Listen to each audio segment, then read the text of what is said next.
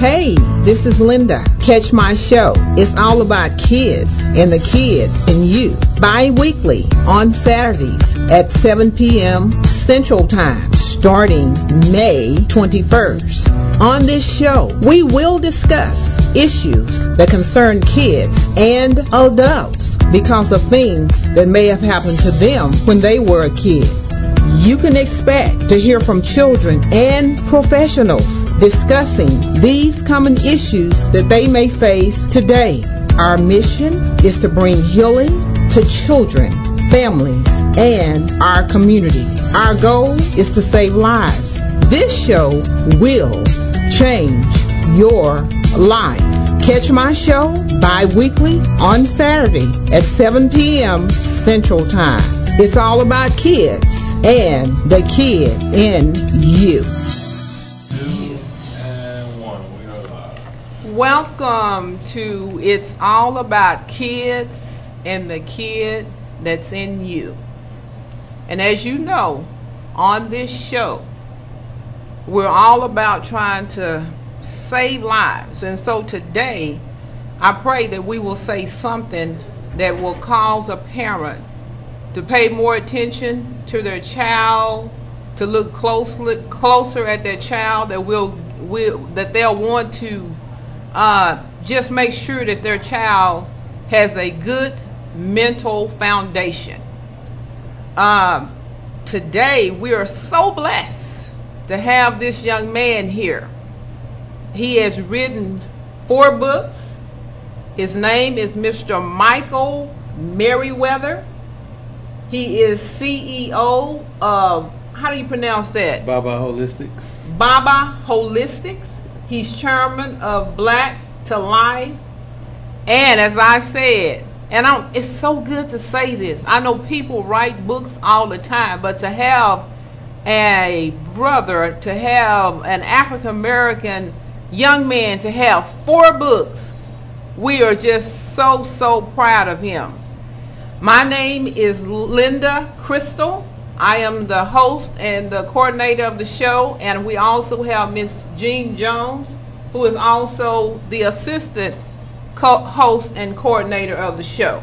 So we're ready to get started and see what Mr. Merriweather has to share with us today. But just remember, our mission, this show, when it comes to this show, our mission is to bring healing to children, to families, to the community, and in turn that will cause us to have a better world. Because as you know, if you pay any attention to the news, we have everything that is going on in our communities. And so when God called me to do this show, I didn't want to do it, but I wanted to help children. And everybody that sit here at this table, they have the same goal, and that is to help children, which is going to help families. Because, hey, children are our what? They're our future. They're our future. Yep. I used to hear people say that all the time. And I said, well, yeah, they grow up and then they take over what we're doing, so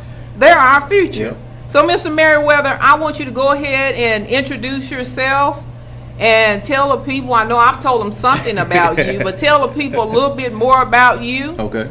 Thank you for having me on today. As she stated, I'm chairman of your favorite nonprofit, Black to Life, owner and CEO of Baba Holistics. I didn't put on there, I'm the owner of Melanin Investment Group. We're a real estate company. We've invested in 3 or 4 homes that we built in South Dallas right now, working on another one at the time. And again, because of all the issues, the logistic issues and supply issues, we're a little bit behind. But it's just one of those things. We've been able to partner with Scotty Smith and Associates in South Dallas, a developer there who's been working there for about 5 years, and create a way for people to invest in those homes being built. Instead of paying the banks for the funds, we pay the funds and the interest out to our friends. So that is awesome. Yeah. On top of that, again, like I said, I've written 4 books, 1 poetry books, and these 3 children's books, which are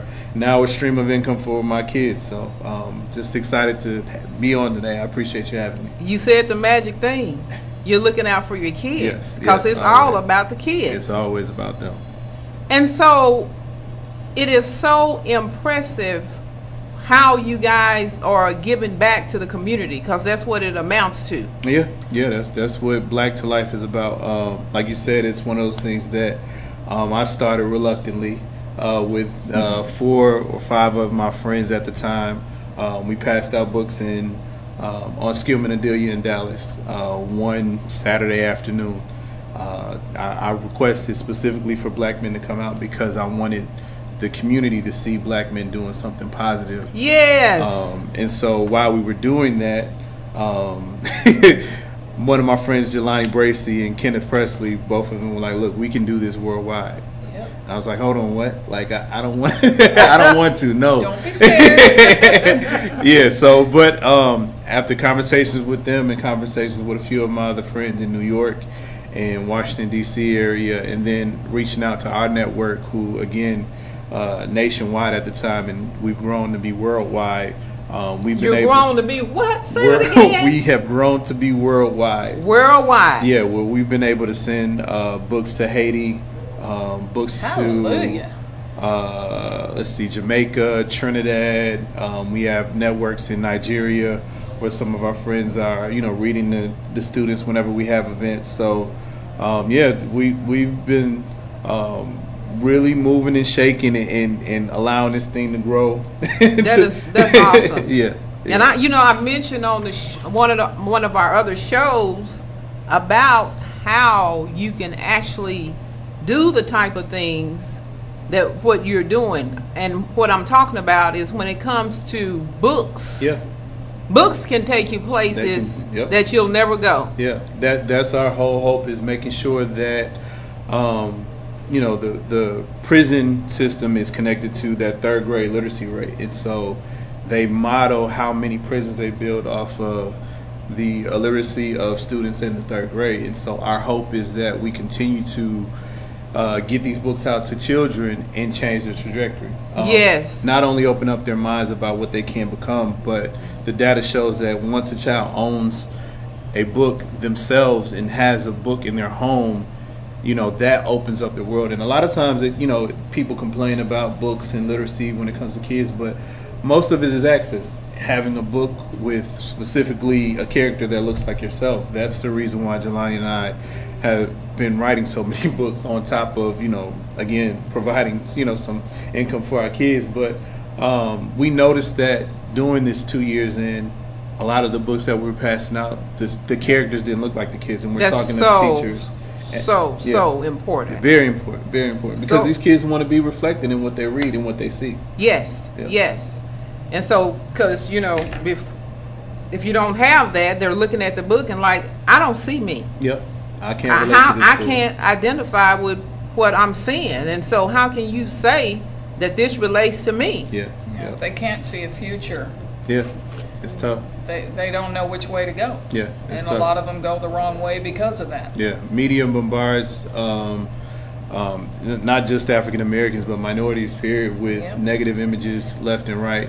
And so hopefully, we're playing a part in changing that. Like, my books are specifically about things that my kids have done. Jelani's books that he's written, one of his books is about things that happened in Africa prior to African Americans being stolen and taken over here to America. But also, his first book was about him becoming a father and him learning to do those things that fathers do and accepting that role in both his sons and daughters' lives. Because it is a role. Yeah, definitely it is a role. And you're dealing with all the things that come up at school and in the out in the world, the things that are being said to them, the things they hear, and they're going to come back to Dad with questions. Yep. So he's been able to do that, and I know he recently partnered with a friend of ours and an NFL player to create a book about dreaming. And so I think we kind of got this thing on a roller coaster, but we're gonna get these books out, and it's been fun to do this as well. So, and what I love about it is that you are setting that positive, solid foundation for your child. Yeah. Because see, we can tell children all day long, I want you to do this. I want you to do that. But what they're doing, and the watch Bible talks about it, they're looking at through that eye gate. They're looking at what dad is doing. Yep. They're gonna watch you. Yeah, they're gonna watch you, and they mimic you. And not only do they watch you, they will hold you accountable. Yeah. And they'll ask you questions. They'll say, "Well, you're telling me to do this, but I saw you do this. Yeah. Or why were you doing that?" Yeah. And so it's very important. And then I like the part about the images in the book. That says a lot. Yeah. Being able to go ahead. Yeah, that's being able for these children to see themselves in certain situations. Like, again, these are all things that I've done with my kids. My daughter, who I just recently published this book, she argues that it's about her and I walking home from school and practicing our sight words. She says that this never happened, but it's something we joke about all the time because, again, getting her to learn her sight words, we had to be creative because, she's... Now explain to the audience what sight words are. Sight words are the specific words that don't look like they sound. So these is the foundation of what these children need in order to understand when it comes to literacy and reading. So, these are words that we practice on a regular basis. She started school during COVID, so she didn't have that in classroom attention that my other two had got. So when it came to reading, we had to get creative. And so this is one of the things that we've kind of done. And it's funny, after this book, we've seen the trajectory in her confidence just explode when it's come to reading. I think it's almost, it's about her. Yeah. She stopped. There's one page in here and luckily enough, Jason was able to capture this, but she loves this page in the book just because it's her. She's leaning up against this word, and it's all. Show that to the listeners. So, this is one of the things that I was lucky enough to partner with Jason, who's actually a NAACP Image Award nominated artist. Mm-hmm. His web series called Trail Tunes, animated web series called Trail Tunes, was nominated for NAACP Image Award this last year. And amazing. Yep. And so he's we talked about introverts before. He's one of those people when he let me actually go out there to LA and be around all the big wigs. So that was fun. But I mean, everything that he has going forward, he has his series on Quelle TV as well. And so we're looking forward to just doing bigger and better so things. As you can see, this young man is really, really on his way. He's hooked up to some really influential people. He's busy. He's busy. He is busy. Now, I wanted him to bring out all of that. Now what we want to do, we want to talk about the child that's in him. Mm-hmm. Because as great as he is today, or seems today, he has a past. And so I want you to talk to the listening audience about when you can first remember when you were a child.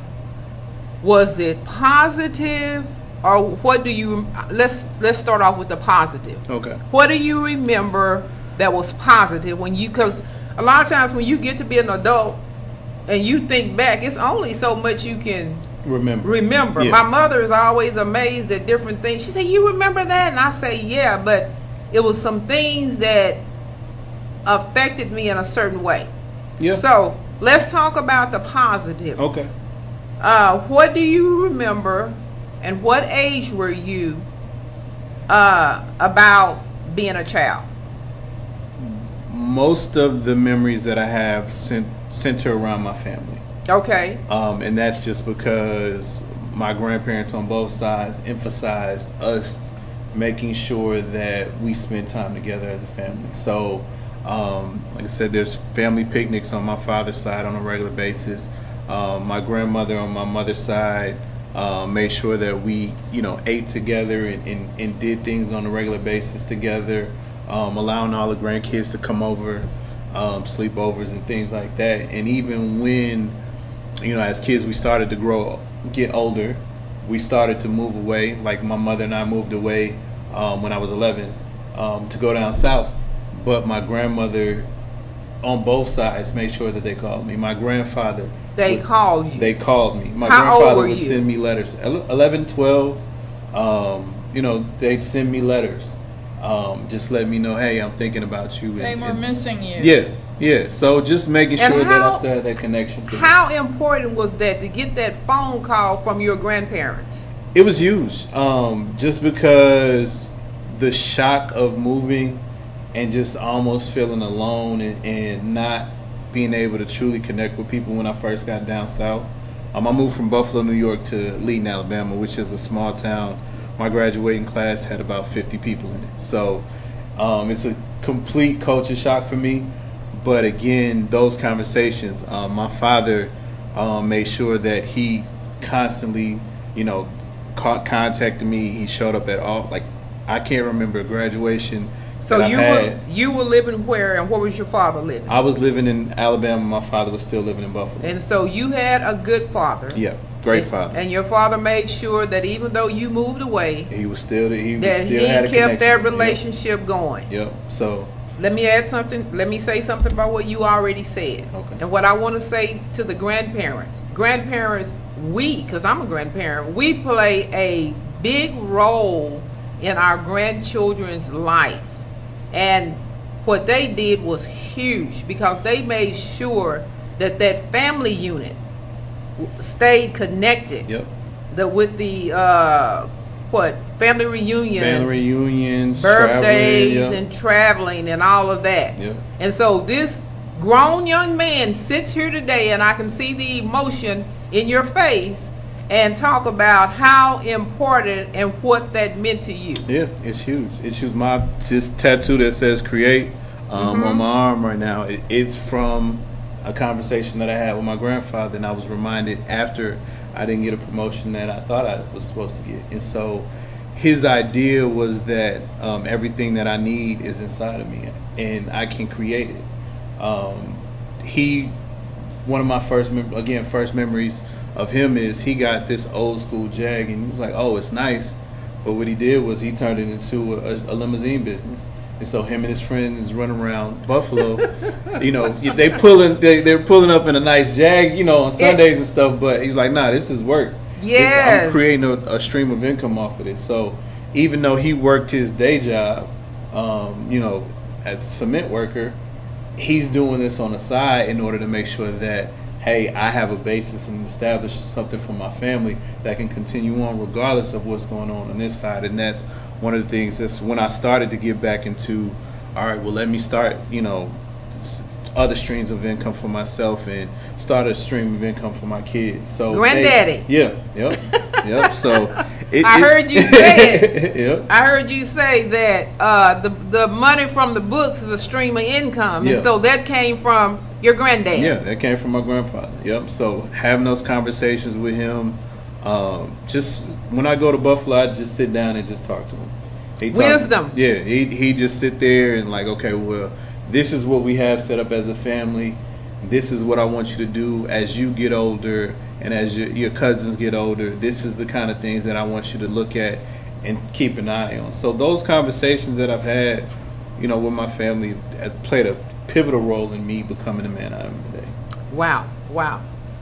Okay, so we've talked about the positive. Mm-hmm. What was it negative that impacted you when you were a child? The biggest thing was my brother passing. My brother died at 8 months. I was about 2 years old around the time when he passed. Do you remember that? I remember I have probably 2 or 3 memories about him. Mm-hmm. I don't remember anything specifically about like the night he passed or anything like that. I do have a memory of some of the funerals that in my life, but I don't know if I had a memory of his funeral. Right. When he passed, around that same time, I think one of my great grandparents passed as well. So in my mind, I think I get those two mixed up. But I do know that it created a void within my parents, and we've been able to talk about it some as I've gotten older. We speak about, okay, well, this is Marcus' birthday, or this is around the time that he passed. And so we'll bring it up around then. But it's one of those things that I think about okay, well, what would have been different if I had this little brother, if I had somebody, running around behind me, looking at my every move, how would that have changed certain things? So those things I do kind of miss, especially at pivotal moments or when I achieve certain things. I wish he was here to kind of share that with me. But I do know that because of that trauma and that undealt with trauma, I've had situations where, I felt like, okay, well, this is it. I can just be angry. I can lash out on people. I got into fights in elementary school. And how old were you? I was 8 or 9, and so that's when my parents, when it got to a certain point, and then the school had the opportunity, I started going to a therapist around that age, and so thankfully enough, that's continued on with my sister now, who's a doctor in mental health, but just encouraging myself to kind of push through and make sure I have those conversations with somebody outside of myself. So when you got in therapy when you were about 8, 9 years old, is it something that your parents saw and say, you know what, we need to get him some help? How did that take place? I think it was that on top of, I believe the school probably said he's probably going to get kicked out if he keeps fighting. Because it wasn't normal fights. Like I would, shove a kid against a locker room. I remember one time, and we joke, me and the kids joke about it now, but it's not a joking matter. Like I think I tried to push a kid into the street. So you had a lot of anger bottled up. Yeah, a lot of anger about this situation. It's just, again, it's hurt that is undealt with.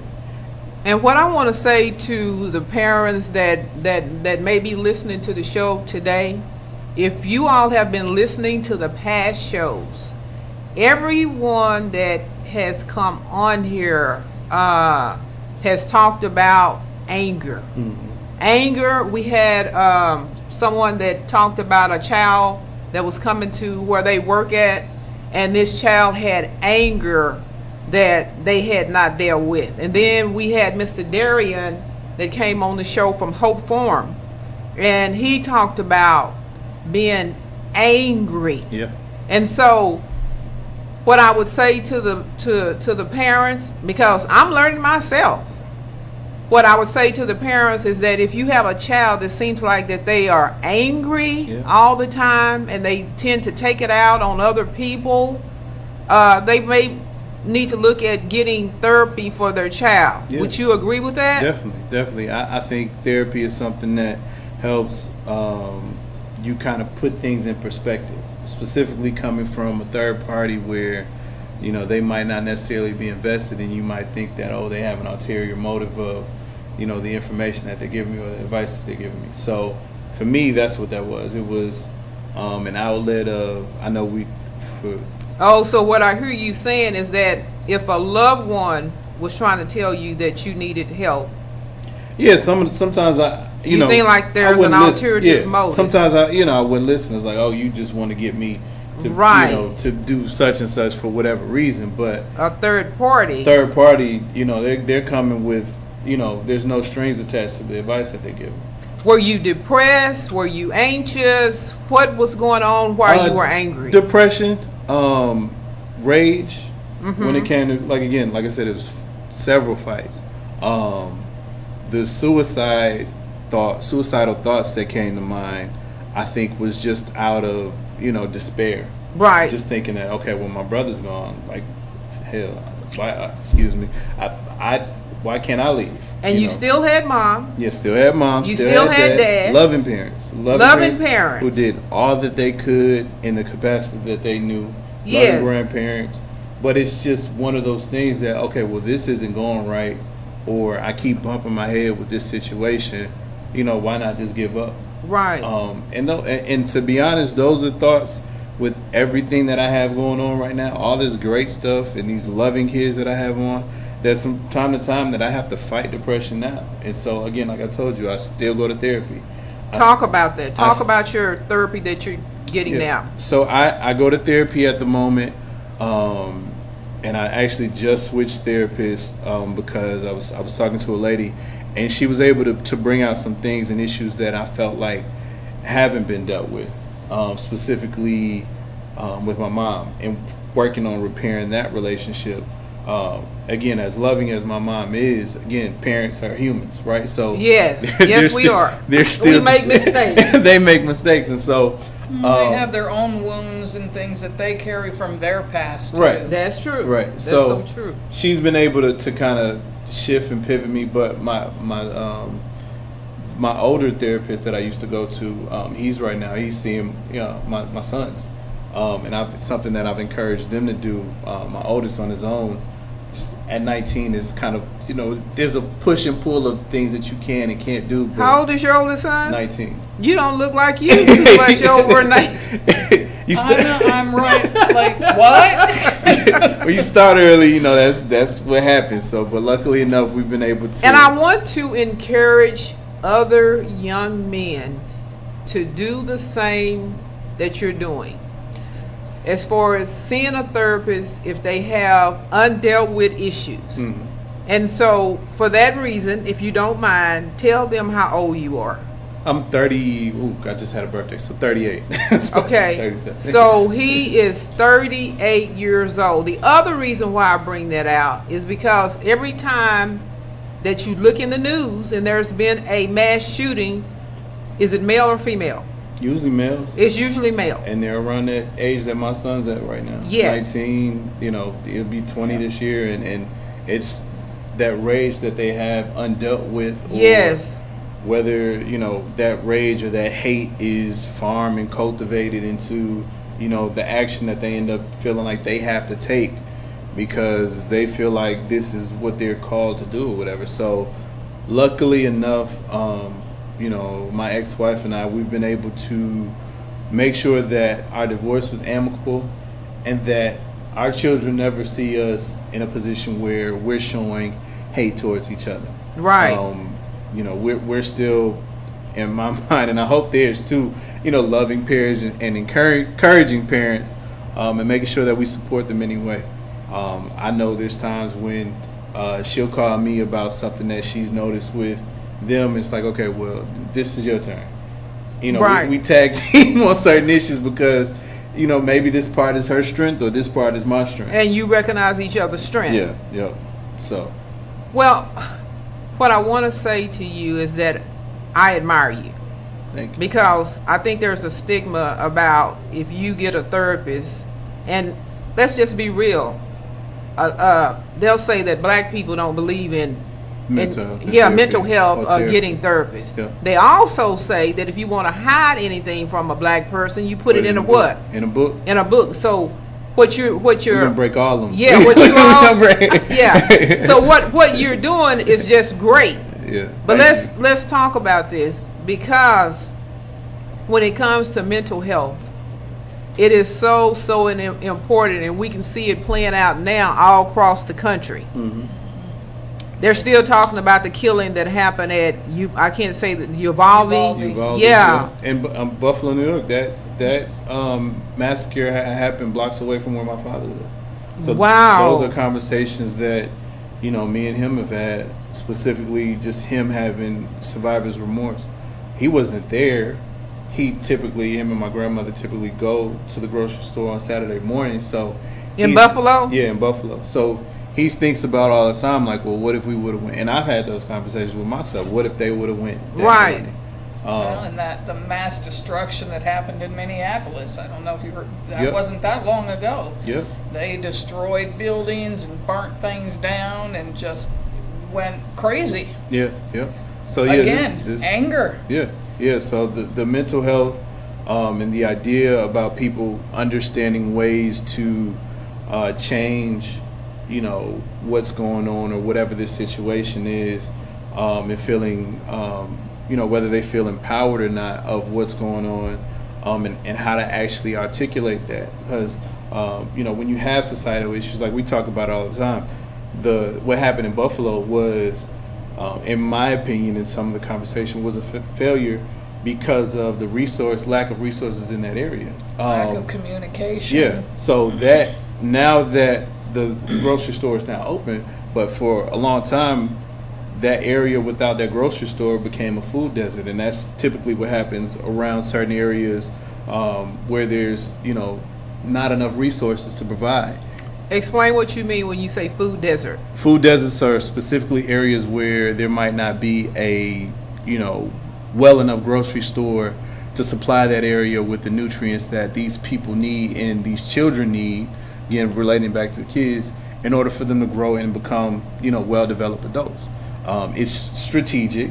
Right. It's something that happens constantly in mainly minority communities because people might feel like, oh, well, they have McDonald's. Right. Or they won't purchase these fruits and stuff.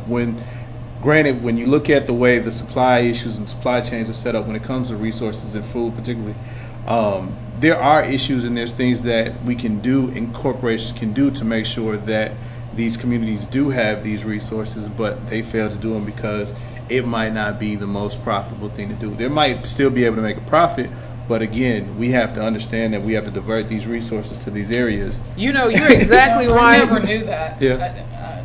He's exactly right. Today. Because you can go into one grocery store with the same name in one part of the town, and then you can go into another grocery store that has the same name as the one you left. Yeah. And what you see is totally different. It's like it's by design. It's by design. Yeah, Oak Cliff Veggie Project has done a great research, and that's how I ended up knowing Ms. Rhonda, because working with Oak Cliff Veggie Project, who they pass out fresh produce at least twice a month now in South Dallas. I take those bags of fresh produce over to Ms. Rhonda, where she passes out to the unhoused community in Fair Park. So it's by design, and luckily enough, like all of us have been able to collaborate together and make sure that I actually met Ples by passing out books. I was looking for a place one day to pass out books on Facebook and saw, hey, they had this thing that they do, multiple Saturdays of the month. I called them and said, hey, you mind if we showed up and passed out books? No problem. And here we are 3 years later now. We've done turkey giveaways. We put up tiny libraries, collaborate with him to put up tiny libraries at his community gardens and other spaces in South Dallas as well. So amazing. Are your kids involved in any of this? Do you bring them along? My daughter comes out every Saturday if I have her. My boys are older now, so they typically they'll either be on their mom's side. But if I push enough, I'll bring the boys will come out and they'll help out as well. So community service is important, and when they're young, it's so much better to teach them then, because then they will carry it through their life. I think the reason, again, we talk about as a child, the things that I saw. So I saw how my father spoke to every person when he moved around the city of Buffalo. So whether it be a politician or somebody, a garbage man, my father's speaking.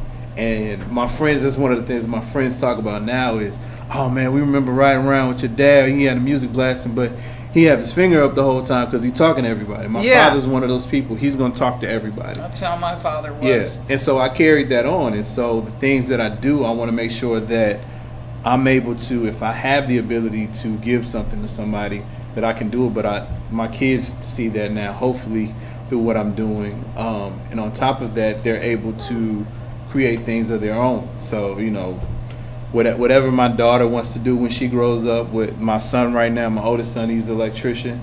Wow. He's at 19. At 19, we had the conversation about him going to school. I knew school wasn't for him. He pushed and pulled for us to drive him down to Prairie View a week before school started. He got down there and realized school wasn't for him. But one of the conversations that I had with him when he decided to stop going was, "You'll be all right. You'll figure it out." You got to figure out what it is you want to do. Right. And so, like I said, now he's an electrician. So, but it's great because you see the friends around him now. Some of the friends who didn't go to school, now they're going, getting their electrician certification because as well. He set that example. He's setting the trend. So yeah. And so I don't understand. How it works. I don't think he understands the power he has and the influence that he has within him. But that's just one of those things that it takes a while. Right. To see somebody. Do you tell him? Huh? Do you tell him what you see? I tell him from time to time, but again, it's coming from me, right? Yeah. Yeah. So it'll click eventually. But you know what? They always remember, even if they act like they're not listening, they are. Yeah.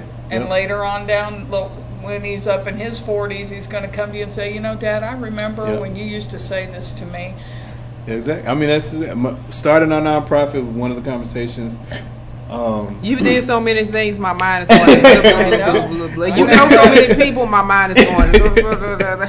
But I did this having a conversation with my aunt about how to do this the correct way. With one of my aunts. Okay. My aunt who lives in San Francisco. They say aunt down here. Aunt. We say aunt up north. Yeah. Okay. But so she worked on Bill Gates' nonprofit from time to time. Mm-hmm. She's a writer, a teacher, an educator in San Francisco. You had to be something. You have all these great people around me. Yeah. I mean, around you. Yeah, around me. Yeah. Yeah. So that seeped into me sooner or later, right? But I had people that I can call. I had that network, and so hopefully my kids understand that. Hey, you got something on your heart. You have something that you want to do. Reach out to us. So they helped you find your light, and now you're sharing it with others. With others, yeah. So this is an example of creating and having a solid foundation.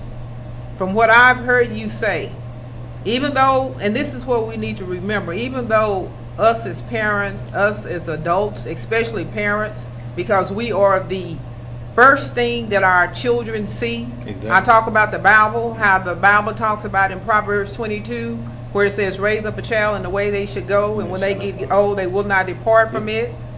And the parents are the first thing, and this was by design, and the design was from God. Mm-hmm. Because God, He made man. He took the rib from the man and made woman. Yeah. And then they came together and they got married, and He told them to be fruitful and multiply. Yep. And when they multiplied, they had children. These children, when they are born, they are looking for you for guidance. And your parents have done that. Not only have your parents done that, but your grandparents done that. Yeah. And that's the way that it needs to be. So you were set up for greatness. Yeah. The Bible talks about children being arrows as well, right? Yes. So if you're aiming them in the right direction, that's good. They'll hit that goal. Yes. But you have to make sure that you're in the best position as a parent. And again, that's why I go to mental health, mental therapy, and why we started Black Men Connect. So those men that we talk to, all the things that society might place on us, and all the things that we might think is healthy or think is a way a man should act or react to certain stimuli, we have mental health therapists there or mental health professionals there to teach us healthy ways to deal with things like our anger or... And you proved that with your son because you allowed him to do what he wanted to do. You didn't force him into something. A lot of parents make that mistake. Oh, I did this, so you have to do this. Yep. You let him make his own decision, so your therapy has panned out for you. Our generation, well, my generation is riddled now with people who've went to school and have saddled and laden with, student loans. Yes. That they can't, even utilize the degree if they decided to even finish. Right. So a bunch of people have been pushed to it, and society's now realizing, hey, everybody's not meant to be, such and such degree, right? And the truth be told, I don't know what percentage, but I know it's a large percentage of people, whatever they went to college for, they're not even in that field. Yeah, they're not in that field. I'm not in my field. My undergrad. Well, I'm kind of back in my field because I started where you're supposed to be. I am exactly where I'm supposed to be. Yeah. So I ended up getting an undergrad in marketing from Jacksonville State. Luckily enough, my sister was pursuing her master's at the time when I moved out here to Dallas.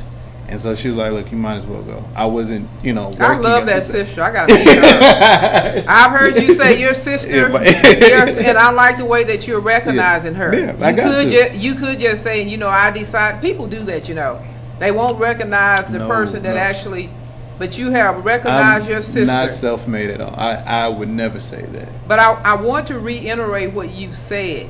You are actually in therapy now for mental health. Yes. And then you're also a part of a group of men called what? Black Men Connect. Black Men Connect. And we do it virtually and we do it in person every third Wednesday at Senator Rise in Arlington. Thankful to Nikki for opening up that place for us to come in and have that platform and have that space for us to have these conversations. And just to want to, just to be willing to, just to not deny that, you know what, I do have some issues that are undealt with. I do need to do this. I do want to get better. Just to be there. Yep. That is awesome. Yep. And I mean, you know, we've had one of the therapists, a good guy, Juggernaut Therapy, on Instagram, Pernell, from out of Florida. He has a large following and a large presence when it comes to men making sure that they're prepared to be parents and prepared for anything in their life. And so he's jumped in and had conversations with us, and I think that plays an important role when we're having these conversations. And you said something very important. He's making sure that men are prepared to be parents. And that's why we're actually having this show, so that we can be able to help kids and help parents that are dealing with issues that they're dealing with because of the kid on the inside of them. Yep. Now, it is so important about what you said, because if you don't do that, then it's almost like you're walking blindly. Yep. And I know me, and I'm just being honest. When I became a parent, I didn't have a book. I didn't have any instructions. All I could go by is what I saw my parents do and maybe some of what my friends did. And that's not always the best example. Not always, no. Because if they made mistakes, then you're potentially going to make those what? Those same mistakes. You're going to make those same mistakes. Yep. And a lot of parents, and I say this with all respect, a lot of parents, I thought that if I just fed my child, gave them a nice place to stay, sent them to school, then everything was good. No, that's not how it works, right? That's not how it works. Life happens. How does it work? Wouldn't it be great if it was that easy? But it's not that easy. No, life happens. And so a lot of times when you're trying to provide for the kid's going through certain situations where, you know, they're trying, we've all been kids, we understand, you know, certain things come up and like, okay, well, I have to make this decision. Will I go left or right? Right. And then when you're making that decision, all these things come back to your mind. Well, if I do this, I know if I do this, this might turn out this way, but let me see what this looks like over here. Right. And it comes from that foundation that you've always talked about, that, you know, if you make enough of these decisions to say, I know that if I make this decision, this right here will turn out well. It might not turn out perfect. It might not turn out the way I want it to, because, you know, I have needs and wants myself. Right. And so I want to do this with all the rest of my friends, but I know I need to just sit at home and study, because I know what the outcome of me studying is. But again, it comes from emulating the people that you've seen before. So my kids have watched me sit and study for a test for work before. Yes. You know, they've watched me get up and go work out. My daughter... you hear that? They have watched him. He has set that example. They have watched him. Yep. They watched me get up, take them to school, go to work, leave work early to grab them from school, or leave work early to get to one of their, you know, school plays or whatever. So that's one of those things that, as parents, sometimes we need to understand that, you know, this work, even though they might be pushing and pulling me, I need to take a step back and let these people know, hey, my family comes first. Yes. You know, my job, I work for the government. We have offices in all 50 states. I've had the opportunities to apply for positions away from Dallas before, but again, understanding what I went through as a kid with my father not being close to me, decided, I can hold off on a promotion. Let me ask you this. How important is it that when you get your child and they're in the car with you, or either you take them to an event, they're with you, but there's no conversation? How does that work? I don't know if we've had situations like that. Mom, put it like this: when they teenagers, typically they don't talk to you that much. Right. Right. But my kids have started to open up to where we do have conversations on a regular. My daughter will ask me some random question about something that I probably couldn't answer even if I Googled it, right? Like, Dad, what if you were a frog? How would you drive, right? But my sons are asking me different questions at this point now. So they're asking me about How work. old are your sons? 15 and 19. Uh-huh. And so they're asking me these questions about work and, health insurance, life insurance, and stuff like that. Like, Right. we're having questions about, okay, well, I did this because this was what I planned to do, and this was what my planned outcome would be, and this is what I thought would be best for you guys. And so, yeah, you have those conversations, but I think that's, as a parent, you have to learn to foster, an environment where they feel comfortable enough to talk to you.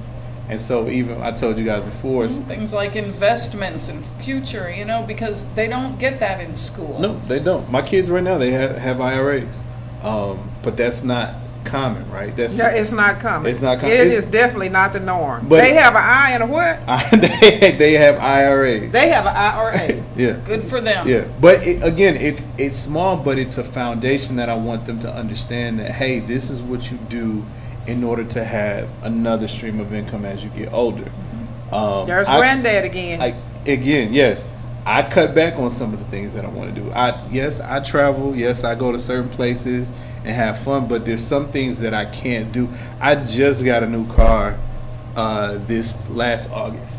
I've had my same truck since I got to Texas since 2006, and that's mainly because I wanted to make sure that the little extra money that I could have put on the truck, I put to the side for them. So, you sound like my oldest son. He drove his car, I think, over 10 years. Yeah. But he was going to school to be an attorney, and now he's an attorney, and he's bought 2 different vehicles. Yeah. Well, But that's he- one of the number one things investors tell you is drive your cars as long as you can. Keep them as long as you can. Yep.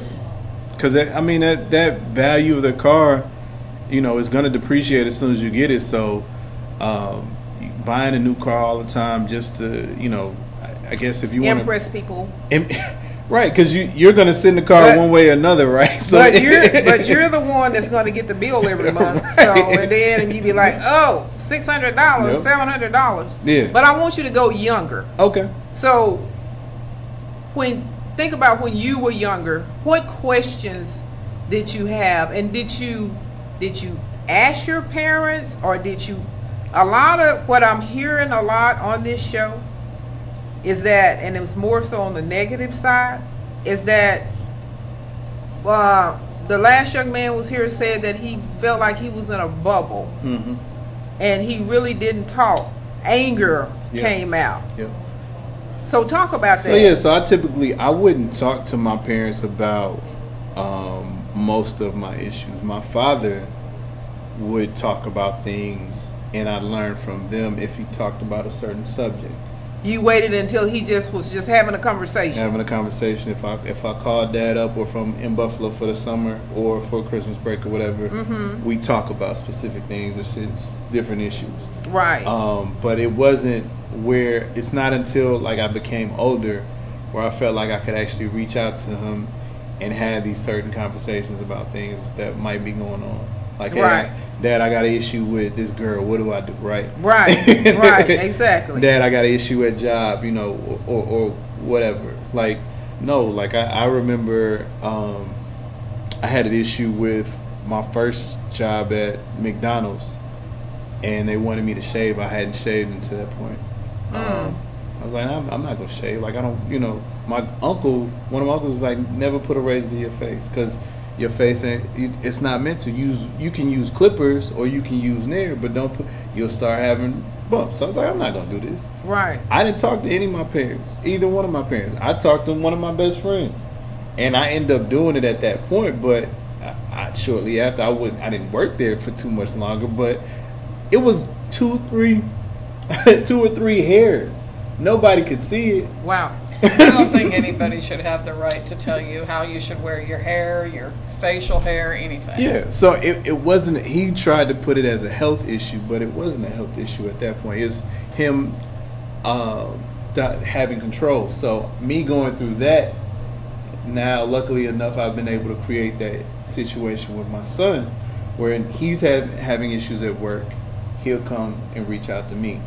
So luckily enough, I went through those things, and I've been able to foster that environment with them so they feel comfortable enough to come to me. And I think that's what it's all about, making your child feel comfortable enough to come and open up to you.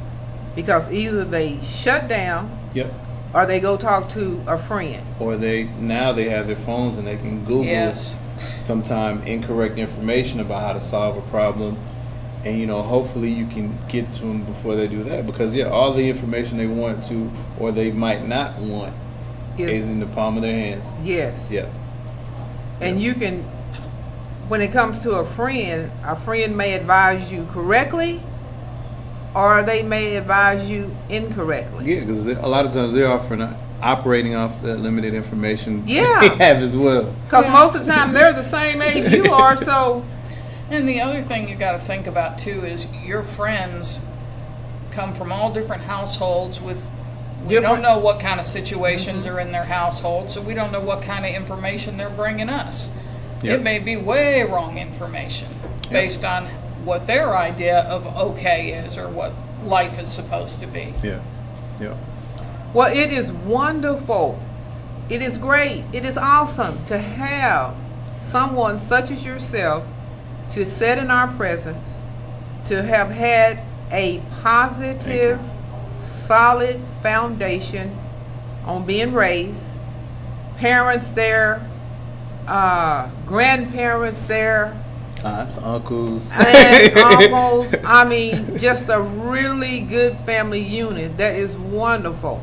So what you've shown today is that when you have that negative environment, when you don't have that positive foundation, because tell me if I'm wrong, a lot of times if your parents, if they're alcoholics, you're subject to be what? An alcoholic. If your parents did drugs, you're subject to do drugs as well. So it is being proven, and it has been proven, that parents, you are key.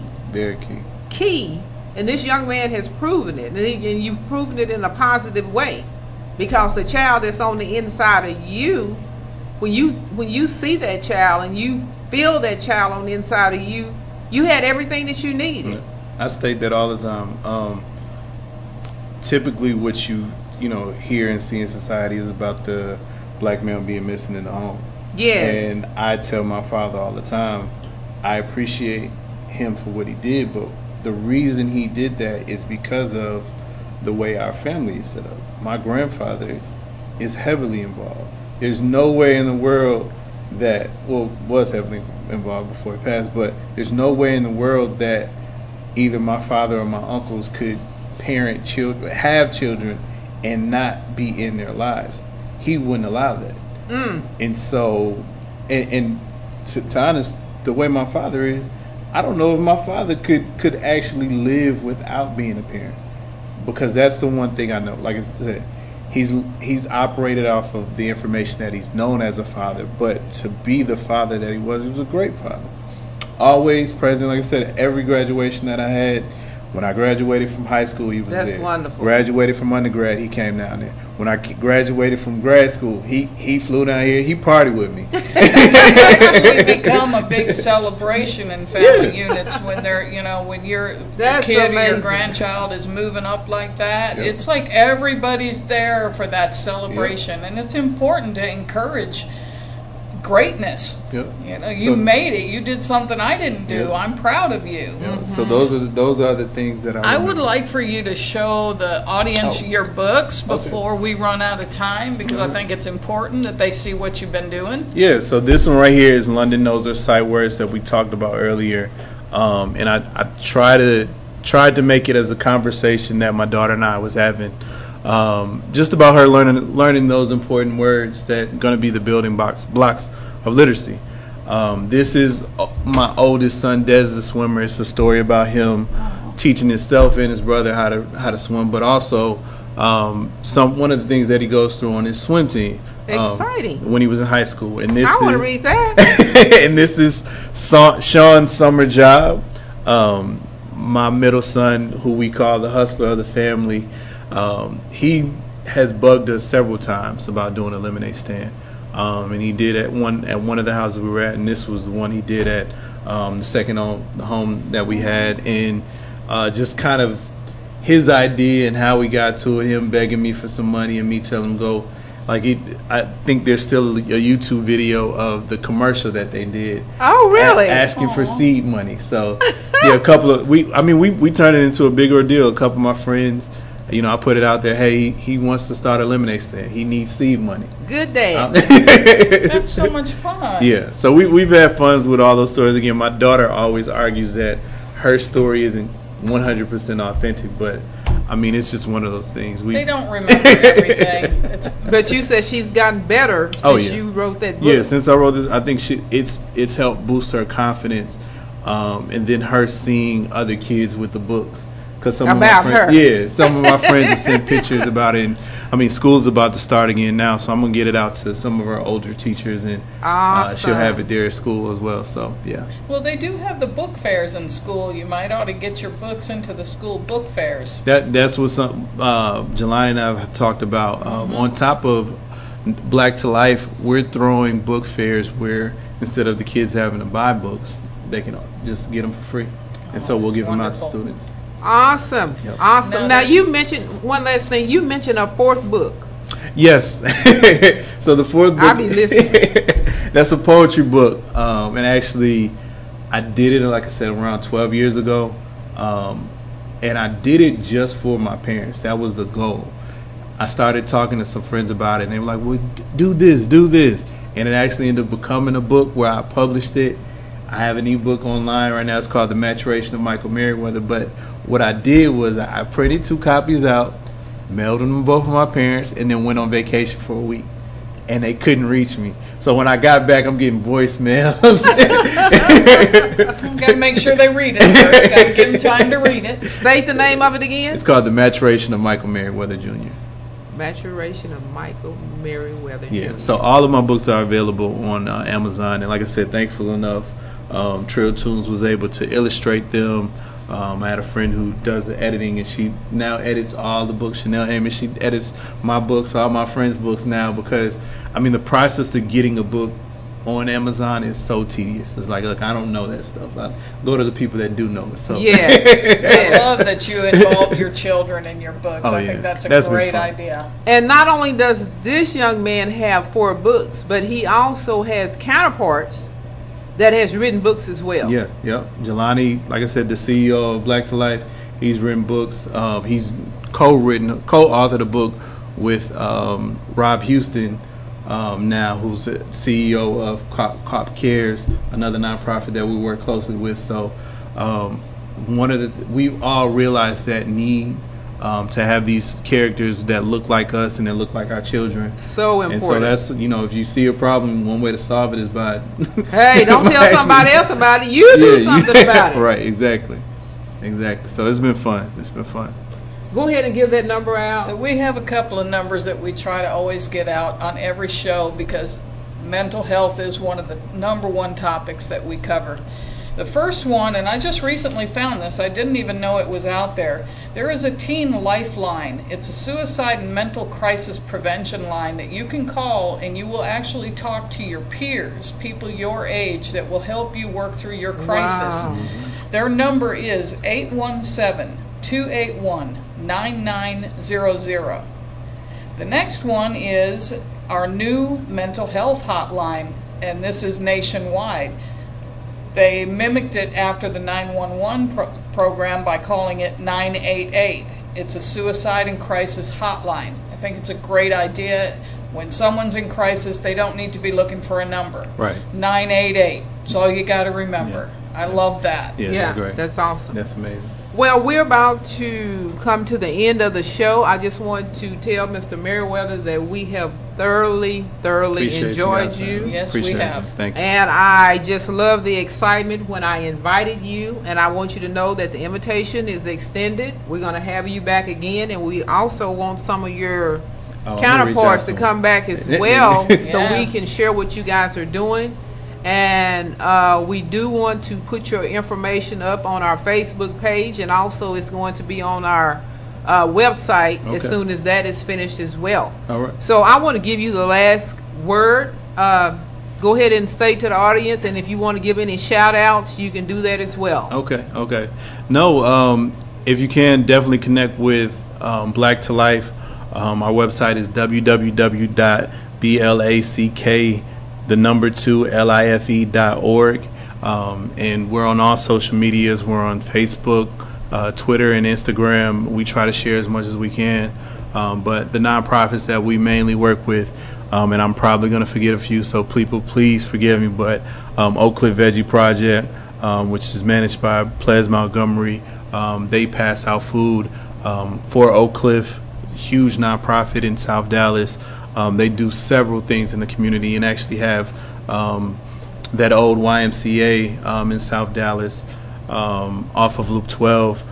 Cop Cares, run by Rob Houston, is a nonprofit as well that does plenty of things for the homeless and students and educators.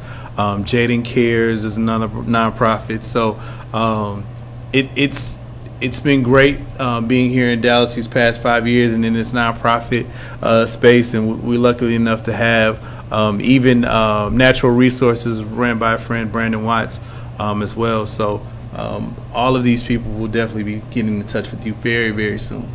Well, thank you so much again, and a shout out to Miss Rhonda Willingham for making Miss this Rhonda. possible with Make It Count out there Yes. taking care of the homeless. Yes. All right, well, people, we will see you all next time, and thank you for tuning in to It's All About Kids and the kid that's in you. Good night.